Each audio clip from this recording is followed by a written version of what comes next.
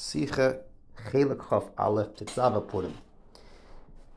The toichen of the Sicha over here is the Geder and the Zechira of Amalek. There's two things. There's Mechias Amalek, the actual act of eliminating Amalek. And then there's something called Zacher, the Zechira. We have Pasha Zacher. And the Rebbe in the beginning of the Sichas, if Aleph, Beis, Gimel, goes through what's Bechlal, the uniqueness of the Zechira of Amalek. Why do we have to have a Parsha? We don't have that by the other Zechiras, not by Miriam, not by Shabbos. Especially since we have Purim, and Purim is the Asiyah. So why do you have to have this a special Parsha before? And then the Rebbe is Mechiach that the Zechira over here is not a regular remembering. Usually you remember in order to do the thing you remember about. Here, the remembering itself is a thing. The Zachar is a P'ula. It's experience. There's two experiences. There's experience of taking a gun and shooting an Amalek. That's Mechiyah. That's a mitzvah. But now we can't do that. There's actually a mitzvah in the Zachar itself. As a matter of fact, it has nothing to do necessarily only with the Mechiyah that can happen, but it's the Mechiyah that you're going to do is an idea as well. That Amalek represents an idea. Happens to be embodied in the body of a physical Amalek, and that's where the mitzvah of Mechiyah comes. But there's actually an idea that can be embodied in our body. And that's the Zechira, mitzvah of Zechira that we have.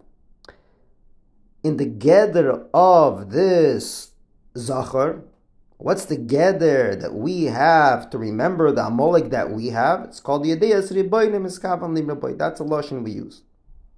So we have to understand what really is the Geder of Yedeyas Ribonim Miskavan Limraboy. The end of the Sichas Vav Zayin discusses what's Yedeyas Ribonim Miskavan Limraboy. So lashon we use over here is, there's a Yedeya. That's why we say the Yudke is there, but not the Vavke. There's a Yedeya.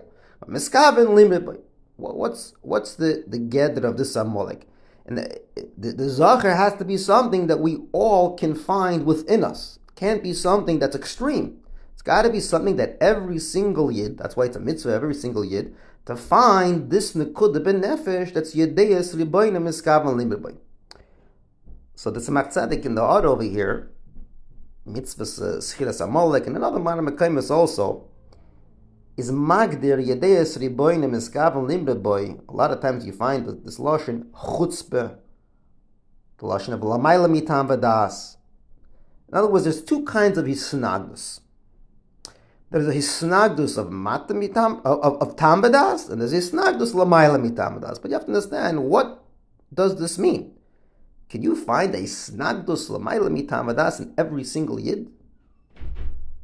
And then it says in the Sicha Chas V'Sholom to say Miskaven Limraboy in every single yid. So what's this Amalek that is yes in every single yid? So there's another diuk over here. It says Yedeyas Riboinai. Let's just ask a silly question. If you're Yedeya, how can you be Miskaven Limrud? Yedeya is a very, very tough word. This is a Miskaven that can actually counter a Yedeya. Yedeya is powerful, das. It's countering das. And the Maimorim actually says that yes. But derech klal, das is moiled midas. Das brings to listening to Kabbalah's el machu shamayim. But Amalek is so strong that it's able to counter das. It could be Yedeya and Miskaven Limraboy.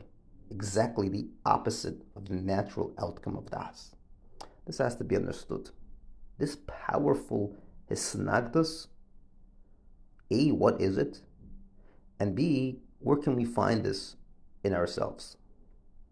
And the Zbara is, in every action that we do, if we think a little bit deeper, we'll find that we don't really make decisions. There's a hanachas we have before we come to a decision-making process, and that influences how we think and how we do. I'll give you an example. I think the story brings it out. Someone that I know that shared with me this story. So he was a, let's say, bekitzer, because it's really like it's in this case it's like a marshal. So he was a principal in a school with not Yiddish kids, and he got an award. He did very well. So there was one of the media stations, NPR, which is known to be Saini Yisrael, they interviewed him. And during the interview, he said that they asked him, what motivates you to teach, to teach. It was African-American community to teach. So what motivates you to teach? So he says, because he became frum, and after he became frum, and he learned what the Rebbe wrote, how the importance of educating even a moment of silence and educating Sheva mitzvahs, and he feels very good that, here's a community that without him, he doesn't know where these children would be. They might be looting the city. And he feels nachrayus that he comes home every day and he's poil on them. So the next day they had an article, and the title was, White Hasidic Rabbi Says the Black Kids Will Loot the City. I took it as a haydah. You can be two ways how you can listen to someone. Here you have, let's go into the mind of this machshefa, this reporter. She had a hisnagdus to anything that shmeks of a yisrin, of a maila in a fruma yid. Can't be fruma yid and teach African Americans. Can't be. Has to be differently. And she refused to listen to something, even if it's in front of her face. Amalek is the hanoche that doesn't let you listen. You can sit in front of gold and call it dirt. Amalek reaches so deep, it's like a person who sits with folded hands and doesn't let himself listen. There's a certain hanocha we have before we enter the room.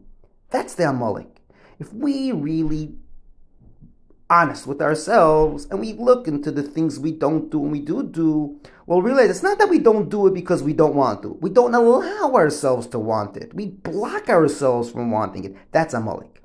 Says the mitzvah of Schide, when it comes to Pasha Zachar, that's Chavek, and think, why am I not doing what I'm supposed to do? Make a hachlot. No, mishmach hachlot. Go deeper. Take away the snagdus you have. We all have that. We actually all have that. I'm afraid to be open, because if I'm open to it, then ich darf es tun. And I don't want to. So I don't want to go to the Fabreing. I don't want to sit. So I sit lechatchila in a way that I'm not going to allow this. I don't have to say that, but that's my mode in my head. That's Amalek. Amalek is the hanocha. It's actually countering the das. It's the akshonis in the hanocha. It's not the calculation, whether does it make sense, does it not make sense. That's a discussion you can have and you can explain to someone once they're open to listen.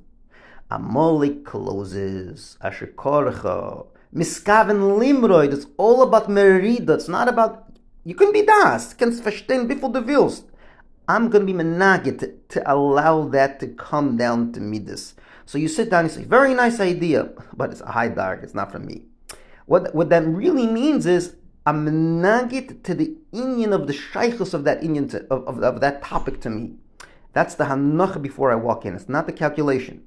That's the idea of akshanis. That's why we say blitam. That's why we say Amalek is neged das, neged Moshe, and that's the idea of miskav malibid boy. And that's hopefully that makes it more understood that when it comes to Parsha Zachar, this is actually something relevant to every single one of us. It's a inyan b'fnei atzmai. Zachar as a shasal hamalek. We have to take time and actually pay attention to all the areas that we don't do, not to convince ourselves, but to take one little nakuda that allows many ideas to open up. Be open to it. Stop the hisnagdus. That allows everything to come in. Okay, Adkan.